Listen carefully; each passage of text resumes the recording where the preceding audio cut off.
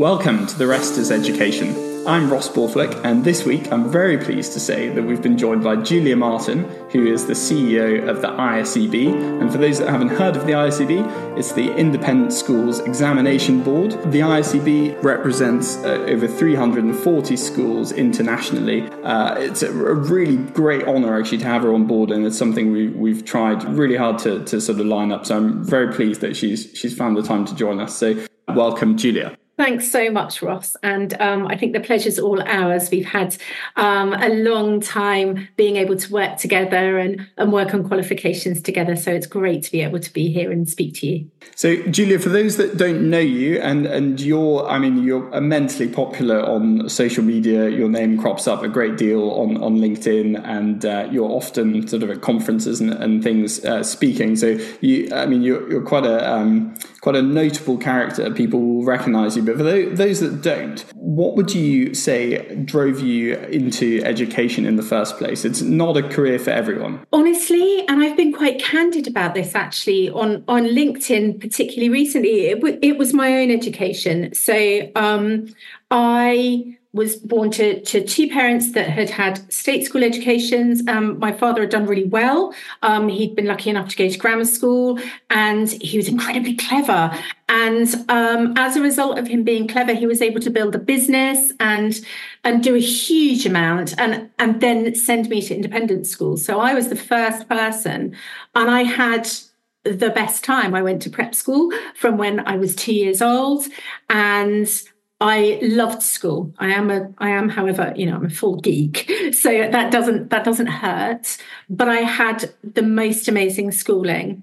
And although, of course, I went off to university with great aspirations, I was going to be a journalist, I was going to be a musician, I was going to be everything. It didn't take very long, actually, of working a little bit in finance, then a little bit in the music industry, to suddenly have it hit me between the eyes that I wanted to wake up every morning and do something I really cared about. And even now, the thing I care most about is learning. I really love to learn. And I love watching what happens to people when you see that penny drop. And so as a result, I quit my job one day and trained to be a teacher, literally overnight. And I've never looked back. So I'm in education because I had a wonderful education and I wanted to give that back. And actually, most recently, it came full circle. And I was at my own school, and I was up there at a sixth form evening doing sort of mock interviews and support for careers and supporting the upper sixth, thinking about what they were going to do next. And I walked away feeling the happiest ever, and just was so reminded of the opportunities that I'd had. So that's why. Brilliant. I mean, so much of what you've just said there sort of chimes with my own background. And I think it's there's a moment, isn't there, when you sort of realize actually what's important in life. Yeah. And, you want to do something meaningful. And there is also an element of what you've said, the phrase now is to pay it forward, Yeah. I think very, very noble of you. And because I'm very excited by what you've done at the ISEB, and can't wait to sort of get into that. I wasn't very aware of the ISEB until becoming a teacher. So I didn't go to prep school, and my wife, a bit like you, went from sort of the age of 3, I think, in the end, and then boarded from 7, even though she lived about a mile down the road. But she's absolutely evangelical, and of course now we live and work in a boarding school. So we have sort of fully bought into the fantastic elements of independent education. But I wasn't aware of the ISEB, as I say, until actually starting as an NQT and teaching Common Entrance actually at a prep school in West London.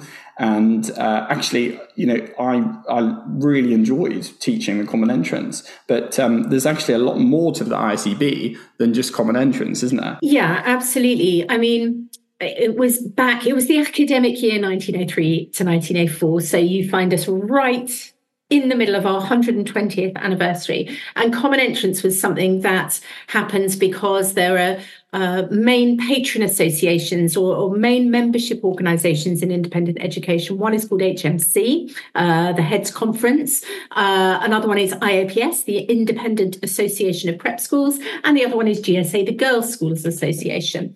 And between those associations, they realised that at the time, so many children were applying for a number of different schools. So there was a real sort of market of independent education at the time. And the problem was that what it meant was that young people were potentially preparing for 5 maybe different examination styles at different schools. And they all got together and said, look, what we really need to do is create something that means there's sort of one benchmark. So Common Entrance was founded on some really brilliant principles. The main one really being the idea of reducing assessment burden for young people at a really critical age, transition at 11 or 13. We're dealing with young people who are in their formative years, who are not yet fully realised as scholars, as learners and as individuals, but they're on their journey. So we have to be really careful. It's a real privilege to do what we do. So I think that fundamental idea was great. So Common Entrance was about having a benchmark exam at that age, so what we would now know as the end of year 8, ready to go into year 9. And that was when senior school would start. And Common Entrance was conceived of as a way of getting a benchmark, getting a bit of a baseline understanding of where children were in all of their subjects.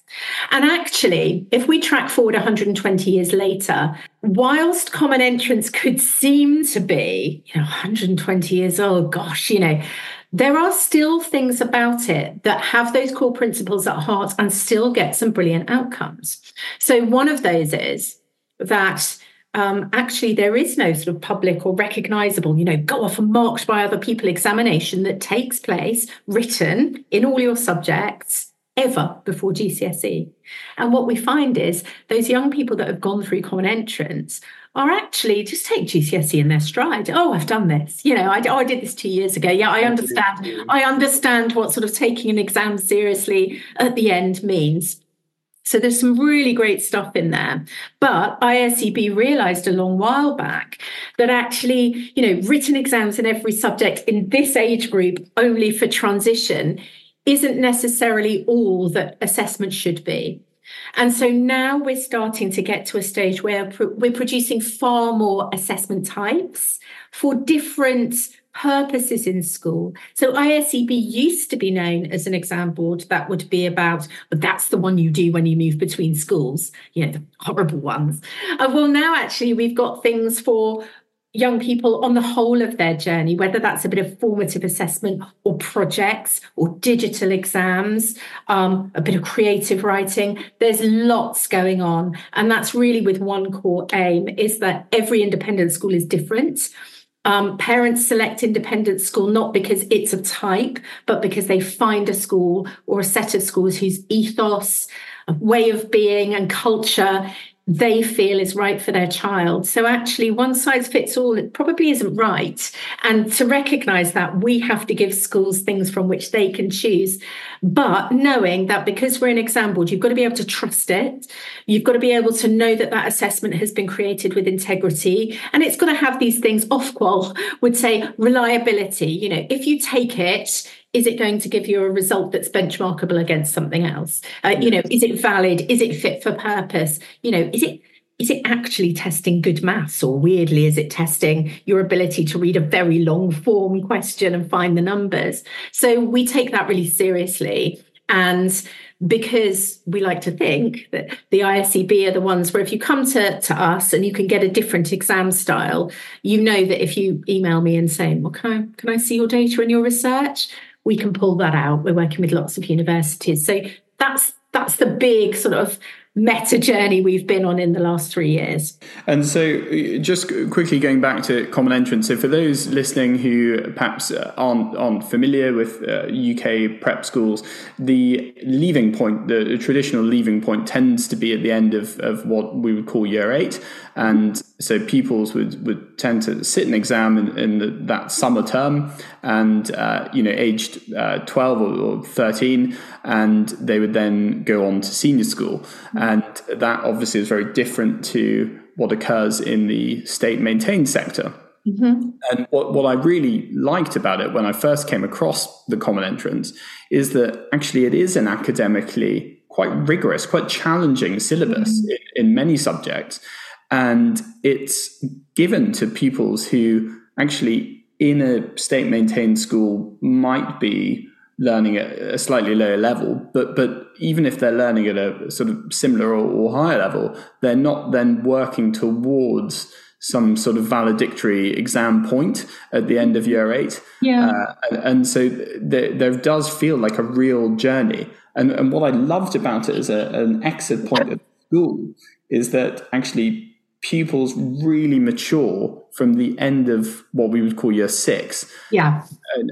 From sort of aged 11 to 13, you see such development. Yeah.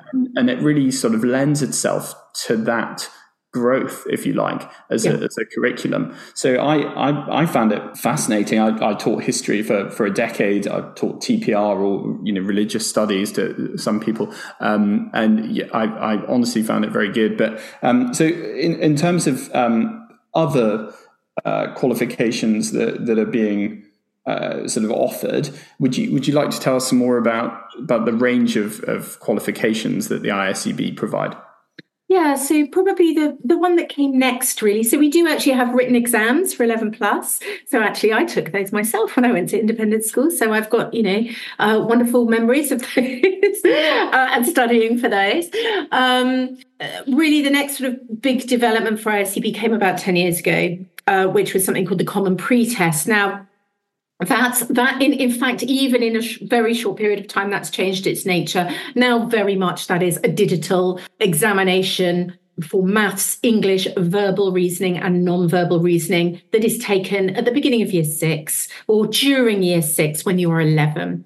And more so than ever, schools are using it for that purpose for transition at 11. The reason it's got a slightly odd name, the Common Pre-Test, was actually it was first developed as a way of doing something you mentioned earlier, which is that schools realised that, particularly if there was lots of competition for places or many, many applicants, that they needed a bit more data, a bit more information on the children. So they were finding that lots of children were doing absolutely brilliantly at the end of year 8. They'd been prepared really well. They'd gone to some wonderful prep schools and they'd really done well in these exams. And actually, what senior schools wanted to see was perhaps what journey those children had been on. And you rightly said, between the ages of 11 and 13, learners are so often unrecognisable. The other thing that Common Entrance becomes quite good at if we're also testing at 11 is actually showing what is quite a common journey, which is that perhaps at 11 we are one person and we've got a particular set of skills and we learn in a particular way, but we can really bloom and blossom. And that actually, if you then do that digital test in those 4 skills, but you know what, if you're, and a great example is a history scholar, or you just thrive in history or TPR, theology, philosophy and religion, these new subjects that you come to explore when you either go to senior school and when you hit Key Stage 3, or languages. Kids are doing really, really well in those. And so we learn something different about children as well and about their development. So the Common Pre-Test really gives a baseline in 2 things: English and English potential, which is verbal reasoning, and maths and maths potential. And at 11, that gives you a really good picture. And actually what we've learned from lots of our friendly admissions directors at lots of the big schools who run all sorts of incredible data on this, there's a really good correlation between that performance at GCSE as well. So we know that there's a really good benchmark there. But that's not the whole story. Where are our musicians? Where are our sports people? Where are our scholars? Where are our history or geography buffs? Well, Common Entrance takes you a bit further on that journey, or indeed other qualifications, and tells us more. So from this, we learnt that actually more options start to be good. You know, ISCB had traditionally existed around common entrance, and that was a great thing. But the world is changing. And so actually, just as I had come into ISCB, a new thing had been piloted called the IPQ, and this is one you know loads about, which is the Independent Project Qualification. Now, this was developed because we realised that all learners learn differently. Also, we know that assessment doesn't have to mean exam. And whilst I can sit here and be behind exams and give you wonderful sort of academic data-driven responses about the impact of assessment, actually, I can also tell you confidently that an examination is not always the best way to measure everything, and is not always the best mechanism for every child. And so we need to recognise that.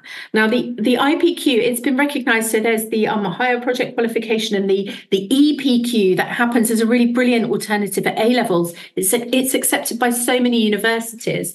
And somebody thought, rightly, what if we could start the pathway towards that style of learning? And actually, what if we could make really available to schools some of that academic research that talks about why project qualifications are so brilliant and what a project qualification recognises? And actually, as soon as I came into ISCB, I recognised that making it available for one age group isn't enough. We need a pathway. So we've instantly gone straight to having a range of different IPQ styles for young people. And what it does is it measures the process of undergoing a piece of research and not the outcome. It also marks your skills, not the subject, which means that you could do a project. Well, every school uses it differently. I haven't found a school that uses it the same. And I love that. But we can validate the outcomes. And I won't go too much into that, but it is possible, it is done, and it uses some incredibly cool technology. But it means that a young person can go, I love music. I'm a musician. And that's really important to me. And actually, I don't have an exam in music at my school. And, you know, my grade 6 cello is great, but actually I'm really into, I don't know, reggaeton and Taylor Swift, whatever. And they can select to do a project in anything they really care about, ballet, cricket, sport. The other way in which I've seen, and children do better when they're enthused. We all do, actually. So we find these insanely high outcomes from young people. Maybe they're not doing so well in their traditional exams. And that journey, they need till year 8. But my goodness, at year 6, can they do some really advanced demonstration of project skills when they're talking about something they love? And it's so exciting. Yeah. Other schools do it where they recognize that curricula can be narrow or they can be subject-based. And lots of schools now they're doing amazing things in sustainability, ecology, climate change, equity, diversity and inclusion. They are helping kids with political skills, debating skills. And actually schools sometimes select like sustainability, climate change, and they want to run a thematic-based set of lessons where they can talk about climate change in history, in geography, in English even. And we see some wonderful interdisciplinary research and great projects coming from pupils that find something that fascinates them within that theme and they run with it. And funnily enough, although it's not funny at all, is it? Because if what you find is that children don't mind learning some of those skills that actually are so important now in higher education. This is the kind of stuff they're going to be doing at university, and we're helping them go on that journey now. And so lots of schools use it like that, and others use it for their extracurricular activities. So they use it as a way of awarding something like drama or a whole school production. One of the schools did a radio show. They did their own podcast. It was amazing. And we can really see that impact. So you'll have to stop me on IPQ because I'll just go really into it. But that is next. And from that come other things. Creative writing, understanding the role in creativity in education. What do qualifications look like in creativity? What does creativity mean when it's blended with the academic? We're looking at ways in which we can understand the curriculum more thematically. So what if we don't do computer science, we do coding, but we make an artifact? impacts? What if maybe we blend geography and think about that from a climate change and sustainability angle, and ad infinitum? Okay. Yeah, sorry. No, it's fine. So let's. I love the enthusiasm. So going back to what you said about the IPQ, it's funny that they just launched at the ISCB when you joined, because actually the school that I joined in my first year, my previous school, they had also just launched the IPQ, and so I was fresh to it at that point, and I was asked to write a curriculum for sustainability over. It was to be delivered as a 2-year course in year 6 and year 7. And I saw the IPQ as being what you've just described. So it was such a versatile tool that I could easily sort of incorporate. And we ended up using it in the year 7. So in the second year of this 2-year program on sustainability. And it was absolutely fantastic, because some pupils would engage with it on a sort of primary level, and they might create a project question around, how to make their school lunches more sustainable, and it's something they're thinking about on a sort of day-to-day, level. And then others would be thinking about the Sustainable Development Goals, the United Nations SDGs. And so you've got then really a really accessible course. It can be molded to people's interests, as you say. It can be subject specific. So I used it in sustainability. But then also, once my scholars had finished later in the summer term, my year 8 scholars, I gave them the option to sit an IPQ of their own choice. So I had an art scholar who wanted, and she desperately wanted to sort of explore this area. She wanted to look at the history of art. And so she created these amazing sort of A2 size panels that she covered the school in. And it was a chronology of art all the way from cave drawings right through to sort of postmodernism. And, that again falls under the IPQ. And so, I mean, I'm a huge advocate of it, as you know, and it seems like there's just more and more interest in that area. In fact, weirdly, since sort of leaving the prep school world, about a term and a half ago, I've been contacted by 3 schools, 2 of which actually are in the Oxford group. So this sort of older, more traditional group of prep schools tend to be boarding and wedded, traditionally wedded to the idea of common entrance. And they are very, very interested in the IPQ. And, huge powerhouse schools as well, like Notting Hill Prep in West London. 450 pupils in the school, they absolutely love the IPQ. So I think, it's it can be for traditional schools, it can be for modern schools, it can be subject based. I honestly, I think the versatility of it is fantastic. So thank you for sort of driving that. Is there much of an appetite for the IPQ outside of the prep school world? Well, interestingly, there are 2 ways in which we are seeing its growth. One is internationally, which is really cool, because what that's going to help us do is get and understand more data from performance from children all over the world. Because what IPQ is brilliant at, and again, I won't talk about it now, but understand equity, diversity, inclusion, and SEND. It really recognizes and champions children and the way in which they'd like to progress and learn. Like I say, it measures progress, not outcomes.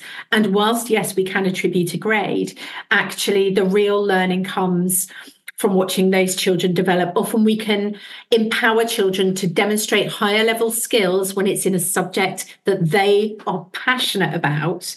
And do you know what? Why shouldn't we? Because if you can learn the skill that way, you've suddenly unlocked how to apply that skill to other things. So we are seeing more international schools take this up. The other thing that we are really pleased about, particularly in the current climate, is that the IPQ is a brilliant tool for bringing the state and the maintained sector together. And actually what we do is particularly if there's collaboration going on, we will offer that IPQ to those state school children for free, so that what we are seeing is independent schools and state schools learning from each other, but there being sort of some of the barriers removed. So we are now starting to see school groups in certain areas that are mixtures of independent and state school children come up with the most creative, brilliant projects that are about really meaningful, highly current things that are happening. The other thing that we've done, and we did this last year, was we partnered with a charity called Classics for All. Now, classics is one of those subjects, isn't it? That, when you hear Boris Johnson, pulling Sisyphus out in his sort of exit speech, there is something about that can seem really removed from the majority of people's educational experience. And yet there still remains something quite mystical about it. And there must be a reason that, why do independent schools teach Latin in classics? Well, there are great reasons, because there are ancient civilizations all over the world, and there's a real way of unlocking wonderfully multicultural ideas through it. So by partnering with Classics for All, who are specialists in supporting state schools with free to access curricula around classics, classical mythology, Latin and Greek, we offer them a Classics for All IPQ absolutely free of charge to level that playing field. And we're about to also launch one in, funnily enough, a subject that again is often seen as the preserve of the independent school world, which is history of art. Because again, actually, history of art these days can be Warhol, it can be Keith Haring. Why not support that creativity and help unlock parts of our past that may not be taught in state schools because of the pressure? So there's a huge push to really democratize things through a qualification that is recognised. Brilliant. All that cultural capital, I think the more accessible it can be, then the better. And as you say, in terms of leveling the playing field and democratizing it, I think that's fantastic. You may not have heard I'll forgive you if you haven't listened to our recent episode on Classic. Why is it taught and whatnot? Yeah. Classics for All came up in that conversation. Yeah. I think there are several organizations now doing a similar thing, but I think, absolutely, it's very exciting, mythology and the classical world, but then also the benefits that it lends to language learning. And I'd love to see all of that rolled out. And history of art, again, as you say, why not? I think it's a great idea. You sort of started to sort of move forward, didn't you, and talk about what you're currently working on. I don't know, is this sort of classified information in terms of next steps for the ISCB? I know you've been very busy recently. No, we're just about to launch it. So I suspect by the time this podcast hits, it will be everywhere. And that is that we are about to move into exploring the skills and the impact of creative writing, because we know that a number of senior schools are asking for all of our excitement about digital, for all of the data that digital can afford. Many schools rightly are saying, but we want to see how they think. And, multiple choice tests can tell us an awful lot, and we can bound those limitations. We know what it can tell us. But I really want to know how someone thinks. Actually, I really want to see them write, because all of us every day in our professional lives have to write. We have to be persuasive. We have to be correct. But also, actually, part of doing really great business or creating really great products is about being able to engage the creative brain too. And often digital tests don't show us the best of some of those hidden talents that young people have. So we have been working particularly with some special technology called comparative judgment. And actually, we're also trialing that in IPQ at the moment, which helps us understand how to assess and how to explore and how to recognize different creative responses. And actually, whilst that can seem very tricky, quite subjective, there's actually some amazing mathematics. I won't get into all of it now, but there's amazing proven mathematics and models that show that we can make really effective judgments on the creative. actually. And so what we're doing is we're exploring what that looks like. How do you award a photograph versus a written essay? We know that some children prefer one style of creative response over another. So we're looking at creative writing and creative response and what that means. And so one of the ways that schools and indeed anyone can get involved is we're running a creative writing competition. And that will be open from the end of January until about Easter, I believe. And actually for those in prep schools and senior schools, in the independent sector, you are very likely to get some information about that now.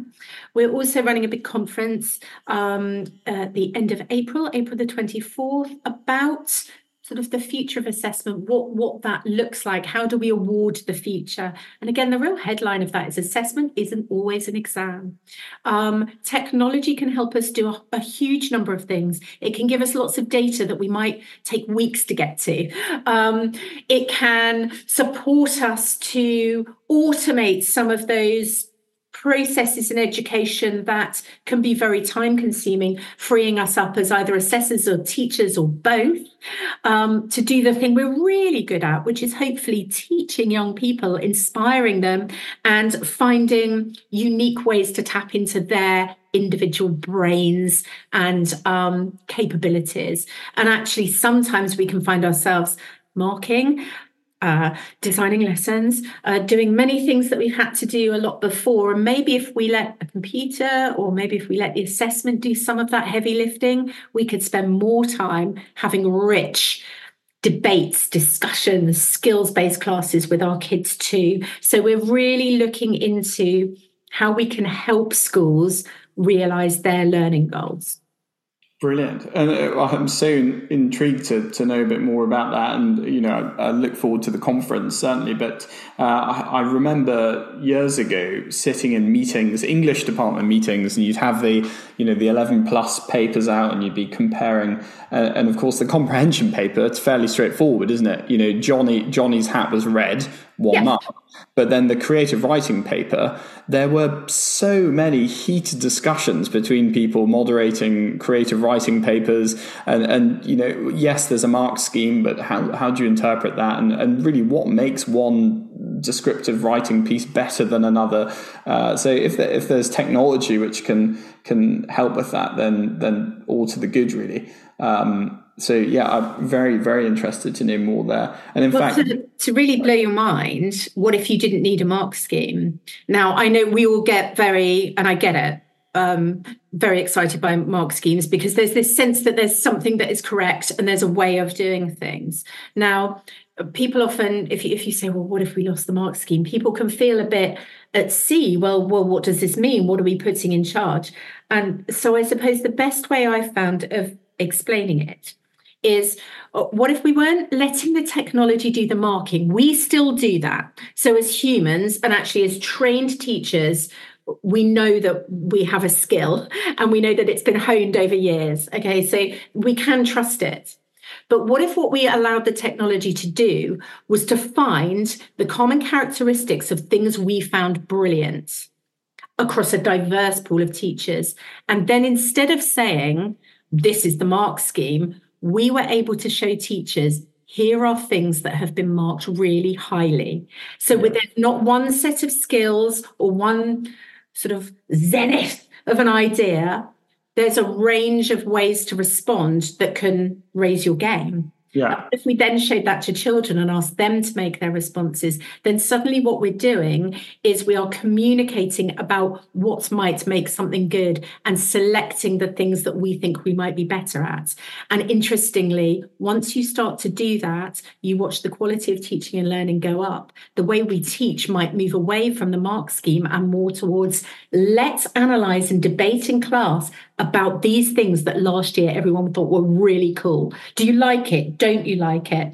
Well, in those higher order skills is where the real gold in learning can be felt.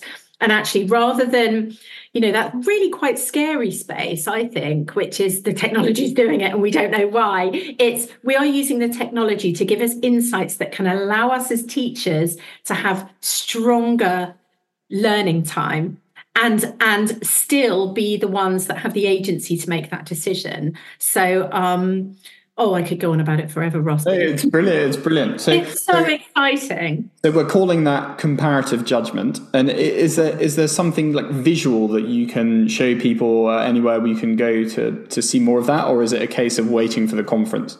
It's wait for the conference. I do have things at the moment. We're really sharing things with schools. That's where we're starting to roll things out and for those things to be used. What I would say is if anybody is listening from a prep or a senior school, there are a huge number of pilots and things that we are using this year. And we're also going to run some free training for people as well. So actually, those of you that are teachers, do drop us an email because what we would like to do is bring all of you guys on board too, so that we can get this really working brilliantly. And it's truly international, which is really exciting. So you'll be working with colleagues from Africa, from the Middle East as well, and from Hong Kong. So just on that, we can put your email in the episode notes. So, if you're listening, you do click on that and have a look. Along with that, though, you've been incredibly generous and you've offered quite a substantial discount to listeners.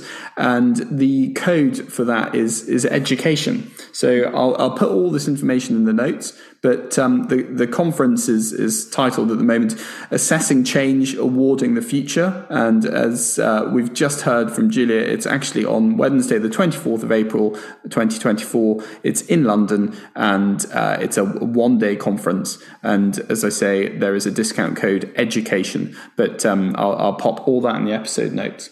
So Julia, you've sort of, I suppose, opened the AI can.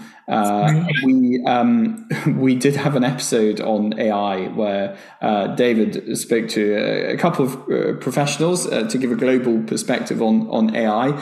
I know that a lot over the past 12 months or so has been said about AI, and I don't know whether a great deal has been done just yet. I know people are dipping their toe, and there are lots of references in last week's or our last episode. However, you've just alluded there that maybe AI is used in some of your work. Is that the case, or?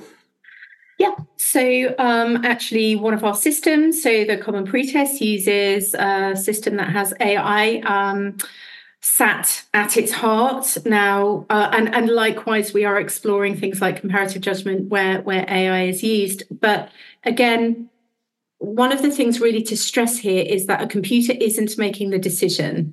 There are ways in which a computer can, i.e. if a question is either right or it's wrong, as it is in multiple choice questions, then a computer can mark that very, very quickly. But that isn't AI. That's just a standard yes or no. Where we use AI and where it's very, very important, and it does have a great impact, is to understand the data that we then have. And it becomes really powerful when you can use it to compare data.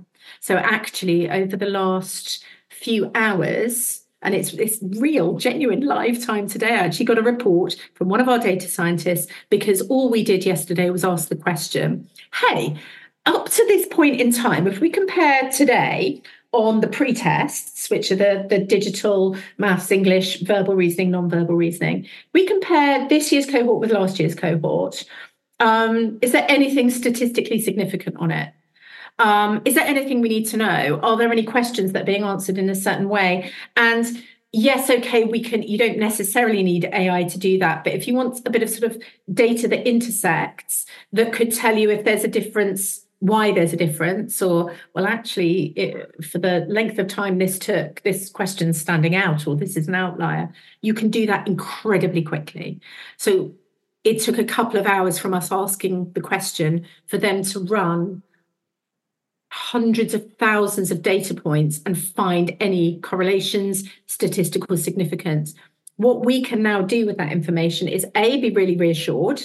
So it's great if you want to quality assure something, but actually we can now look at that and think about how we give that to schools so that they can help their learners tackle certain things.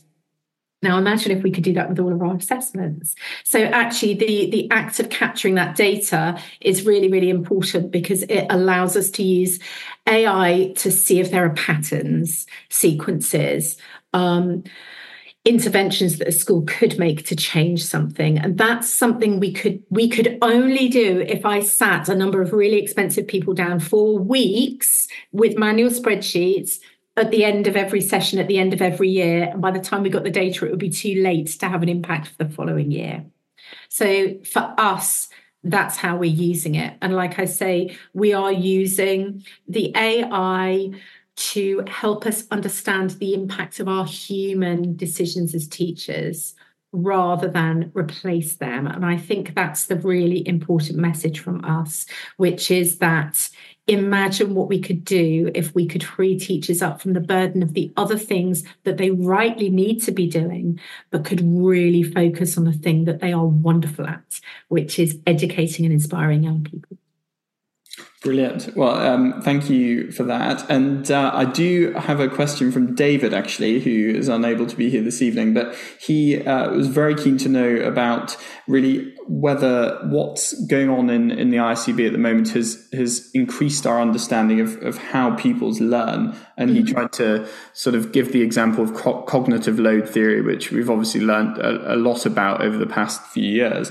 So I don't know whether you're feeling up to answering David's question. No, he's right to tackle that. It's something we've taken really seriously, and we've actually invested quite a lot in research because it's really important.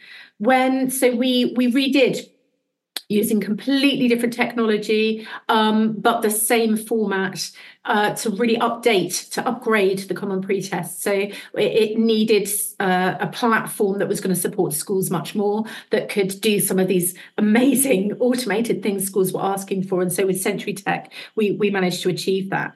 But of course, with that, we had a huge task to ensure that all the questions we were asking were really reliable. I mean, we had to run an enormous number of research projects, and all of that data had to go through some insane algorithms and theories, and I'm glad we did.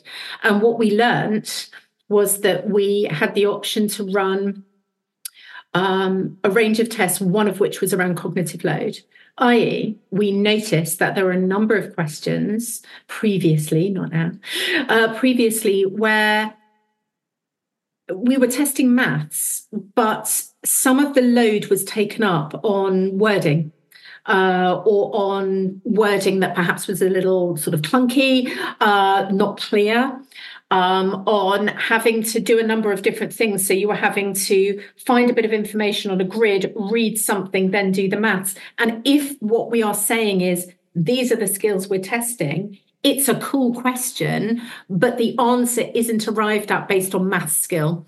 It's an interdisciplinary skill. And we had to put those to one side because that, in that instance, wasn't what we're testing. So we were very rigorous. We managed to really scythe through a huge number of things by looking at cognitive load. The second way, which I know you didn't ask, and I'm sorry, but nevertheless, the second way, once you start to take that approach, we said to ourselves, we don't know the answer, and we hope it isn't the case. Is there any gender bias in this? So we had a look at the way in which girls and boys answered certain questions. And there are the obvious ones, like if you ask questions about ponies or I know about cricket, there can be a bit of a skew. But there were actually some question styles that we found were answered better by some genders than by others. And of course, you don't want that. Wow. Okay. It's amazing what you can find out. So we then did a cut on that. And then we again did that on cultural background. And of course, we do it on age standardization. So month by month. So really, really rigorous without knowing and understanding some of that research on cognitive load, we wouldn't have been able to get to that point. And then again, once you start getting that data, you can start to do some really cool things, because could you design a problem-solving test that's very explicit, that says it's about testing this skill with this skill with this skill? And then what does that look like? But what we need to be clear is that we're not accidentally being overly complex with young people, and that if we're saying this is an English test or a maths test, it absolutely is purely doing exactly what it says, and you can confidently be sure of that. So David's absolutely right, and it's really important. We're running the same research studies through at the moment on Common Entrance as well, which should tell us a little bit about its direction for the future, and also perhaps what curricula look like for the future. Brilliant. Well, it's so interesting what you're saying about, because the gender, but also the sort of cultural bias.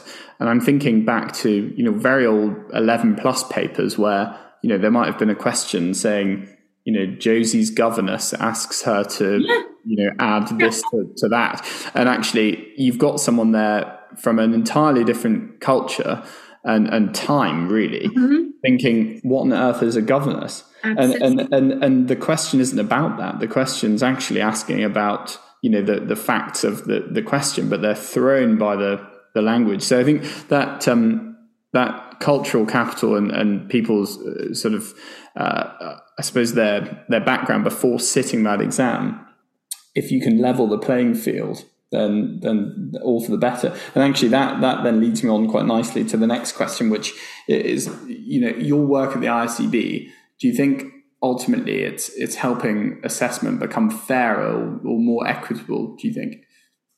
I think what we're trying to do, so we take our responsibility pretty seriously, because it's a huge privilege to be able to devise of and pilot ideas that are for young people to help with their education. And it's one of the things we're really keen actually to never, ever forget, is that we're very, very lucky and we need to do this properly.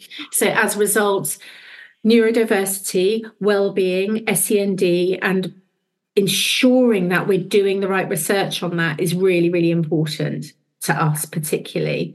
So I think there are a number of ways we can make sure we're being more fair, is we can ensure that we are allowing a whole range of the most diverse young people to engage with something that will enable them to succeed.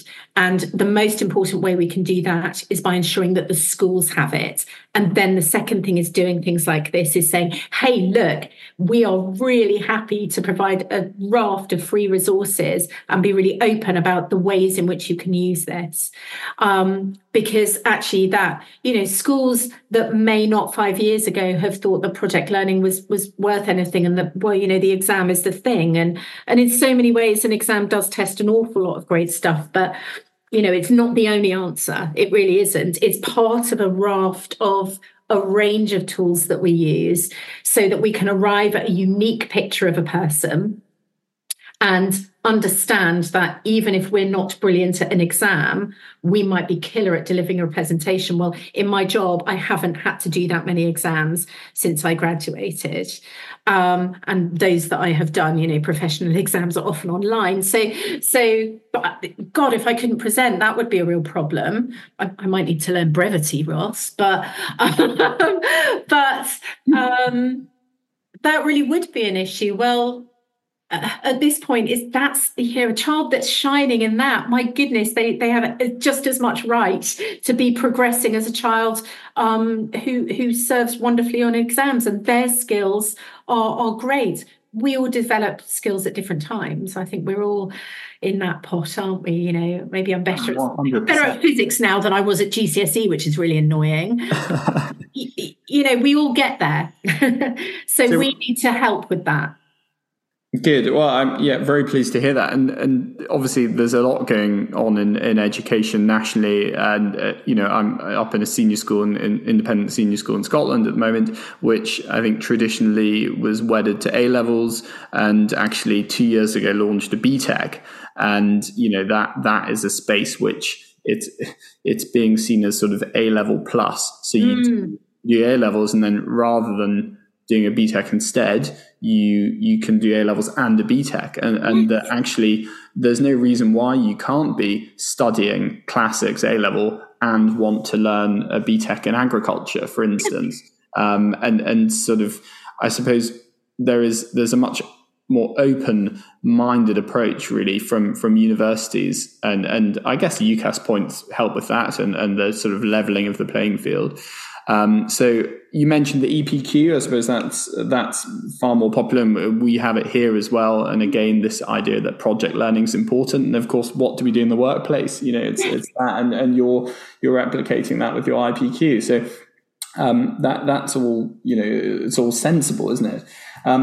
Now, what do you make of schools moving away from GCSEs? So some independent seniors, as you say, are in a fortunate position, and they can pioneer perhaps new assessments. And some with an 18 leaving point are more concerned with A-levels, say, and less concerned with GCSEs. And they've decided actually to shelve GCSEs and replace them with an internal assessment. What's your take on that? And I suppose the reason I'm asking it really is, do you see that as a potential growth market for the ISCB? So this is really interesting, because I ended up in the middle of, and it was really good, in the middle of a debate of two different sides of that very particular argument in the Westminster Education Forum the other day. And we had a brilliant teacher from Bedales, and we know that those guys are great. And she ended up having to, bless her, say, we are not the only ones. And she absolutely isn't the only one, but they really have done it really well. They're real pioneers in that space.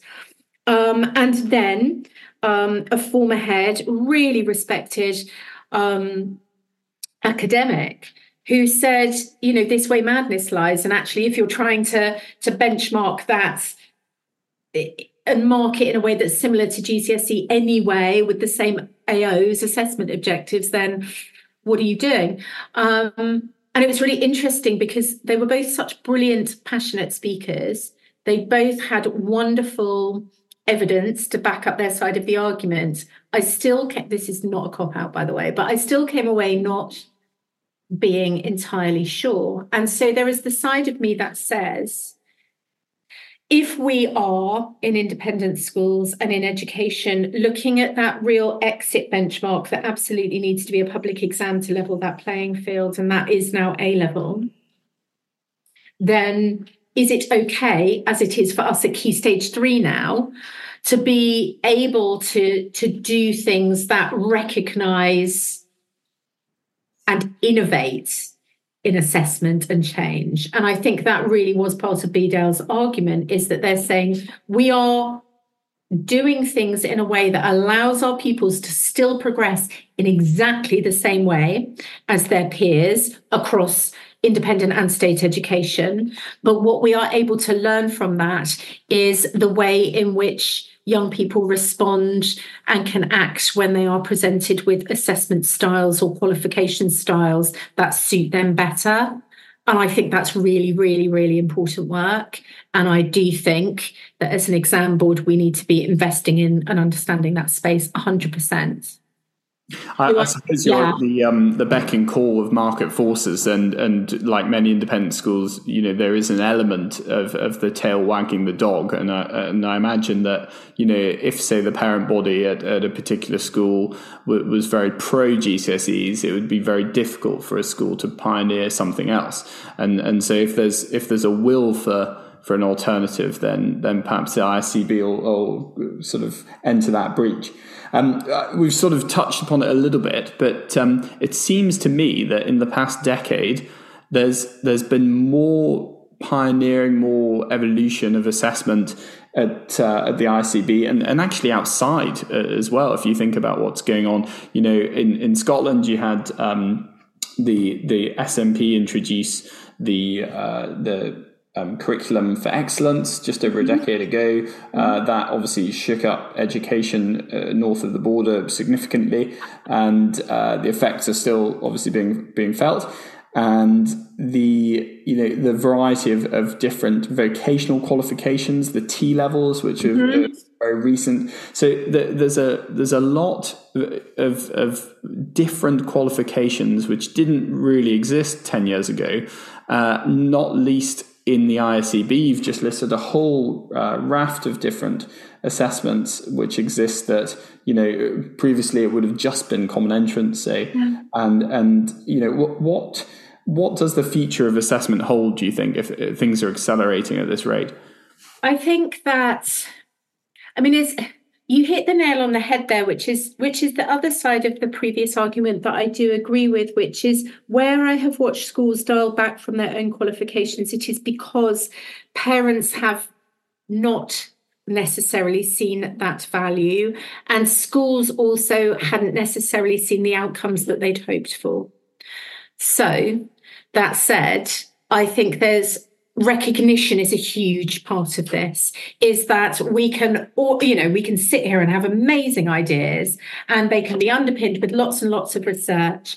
But fundamentally, if assessment, the purpose of assessment isn't considered, then we can lose ourselves. So the point is that very often what makes assessment meaningful is that it helps us do something next.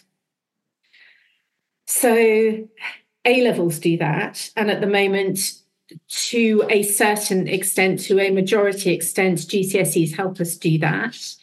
Common entrance exists because it helps us do that. And so that's why transition assessments, things that happen to give us a portfolio of things to show the next person that we can do the next thing. They're really important. And I don't ever think that assessment will lose that imperative.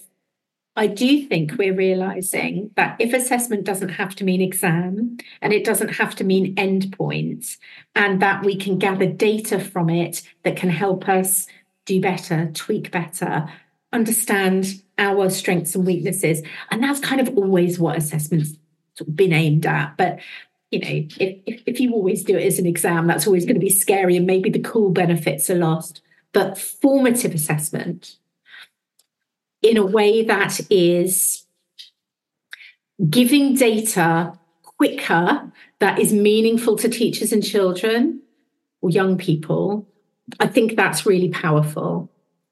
It's why homework is sat, except we lose the fact that, homework seems to be a chore, but really that's formative assessment. It's helping the teacher understand if they can move on or where a child is. And how many of us as parents, for those that are parents as well and that are listening, you go to parents' evening and what happens? The teacher brings up their thing and they're looking at the last assessment or piece of homework your child did, and they're able to give you something tangible to hook onto. And I think formative assessment is really important, but I don't think assessment for its own sake is, or just finding the next brilliant assessment design. It's got to be grounded in research. And I think the power is in the information and the data that we can gather, because if we can use that to help us target, to help us personalize, and also to help us understand what really is valued by the next step. Why are we doing the thing? That's when it gets really good. But I'm also aware that that's an answer that doesn't say the future of assessment is X. And we're kind of all looking for that panacea, aren't we? I think it's formative. I'm really happy to put a stake in the ground there. Yeah. I think it's data-driven, but I think it's about using human agency to intervene then. I don't think it's necessarily about the computer doing it. But I do genuinely believe that AI and data analysis can help us discover things that may have been hidden, or bring to the fore patterns and understanding in a way that can help us move forward. Okay, good. Well, thank you. Very, very clear answer. I was sort of. Oh my God! I was thinking, am I waffling? Am I answering this? No, not at all. I was sort of hoping you were going to say something like oracy, or and sort of moving into that what makes us human space. But you know what? I honestly don't know how you would even begin to go about assessing that. But then again, you seem to have found a way with creative writing. So I have to say, actually, oracy, creative writing, IPQ, I think I never explained that one properly, because fundamentally it has oracy at its end point, which is the ability to present and then reflect verbally, in a number of different ways to respond to other people commenting as well. So that actually has oracy at its heart, and I do think that's immensely important. It's embedded in a qualification we have. I do think the ability to understand and assess the creative, it's really easy for us to assume that the creative can mean an art form, and thinking can be creative. So I think it's probably about finding better words. But I think that ability to take something and change it, explain why, and for it to have an impact, I don't know what you call that. So that was always my favourite part of the IPQ assessment, by the way, the Viva at the end, where they stand up and defend their project. Yeah. And it was only worth something like 4 marks, but I loved it so much. And actually the pupils enjoyed sort of fielding questions, and it was a real celebratory moment in the process. And I think that, that could be a space to maybe develop. And, you're the expert, but I just love all that stuff. And I think, we certainly don't do enough of it. And I think that is exaggerated in state maintained schools. So I think, the idea of standing up and presenting shouldn't be terrifying and is the loss of adults. And I think, that is a failure of our education system, if we're being blunt about it. So that should be a real space for everyone to be exploring, in my opinion. The only place in formal education one has a Viva is either when you do the highest level music diploma and or a PhD. And yet defending your work, my goodness, is every meeting you ever walk into in the workplace. Yeah. Championing your work, finding the evidence to prove it. It's everything that we do. I couldn't agree with you more, Ross. We've given it more marks recently as well. You'll be pleased to know. Very good. Well, I've got to thank you for your time, and this has been a great discussion. And I'm very, very excited by the conference. And just quickly before we sort of round off, you mentioned a competition which sounds great. Yes. You said it's going to run from the end of January to around Easter time. Did you want to say something about that? I know we can put it in the notes, but just to get people excited. And no, it's called Time to Write. It's nice and easy. It's www. Which I believe we don't even need anymore, but it's write.iscb.co.uk. So that's brilliant. write.iscb.co.uk. It's called Time to Write. I can give you a little bit of a trailer on that because it's our 120th year. The stimulus, there's lots of age groups, so we want as many to engage with us as possible across a whole range of schools. But it is that you find a time machine. That time machine gives you 2 options. It's stuck. So you can either go back 120 years, or you can press the button that sends you forward 120 years, but you just can't change the number of years in the middle. And it is to write what it is that you find when you get there. That sounds so good. I might stick an entry in. And do you know what, Ross? I would take it. There's the ex-English teacher part of me that says, let's open it to teachers, because I think we just get the coolest ever things from the full age group. So do you know what? Put in your entry. Of course. Just before I let you go, this is just something I'm going to start asking everyone, so don't take it personally. What are you reading at the moment? Oh, I can tell you, but it's really boring and it's not my normal thing. That's totally fine. Okay, there are 2 things. One is the first chapter of Rebecca, which I've read 100 times as an English teacher for my daughter because she's doing it and I need her to understand why it's a great piece of literature and understanding the feminine in the Gothic. So I'm doing that because I'm a geek. The second thing is quite boring, but I think handy, which is the Tim Spector book. I think it's called Food for Life. Lovely. Very good. But it's very science-based in what he says, which means that it's just about understanding the impact of better nutrition on the way we live our lives. And of course, I'm going to use that to make my children's lives worse. Bye-bye Snickers. Bye-bye Magnums. I think that's a lovely point to end on. Julia, it's been a pleasure. Honestly, I've really enjoyed this episode, and I've learned so much. So thank you very much, and I'm sure everyone else will sort of join me on that. David will be absolutely gutted that he couldn't quiz you on the Time to Write competition, but we'll definitely be entering. So thank you. And he's very welcome. Whenever you guys want to talk about creativity, and when we can share our research, we're really happy to do so. Part of being a good exam board is being really open and not being scared to take on the hard questions. So always welcome. Brilliant. Well, thank you very much, and we'll definitely be at your conference. So you're very welcome. You've been listening to The Rest is Education. I'm Ross Borthwick. I'm Julia Martin. You can find us on Instagram, LinkedIn. You can email us at therestiseducation@gmail.com, and we look forward to hearing from you. Thank you. Thank you.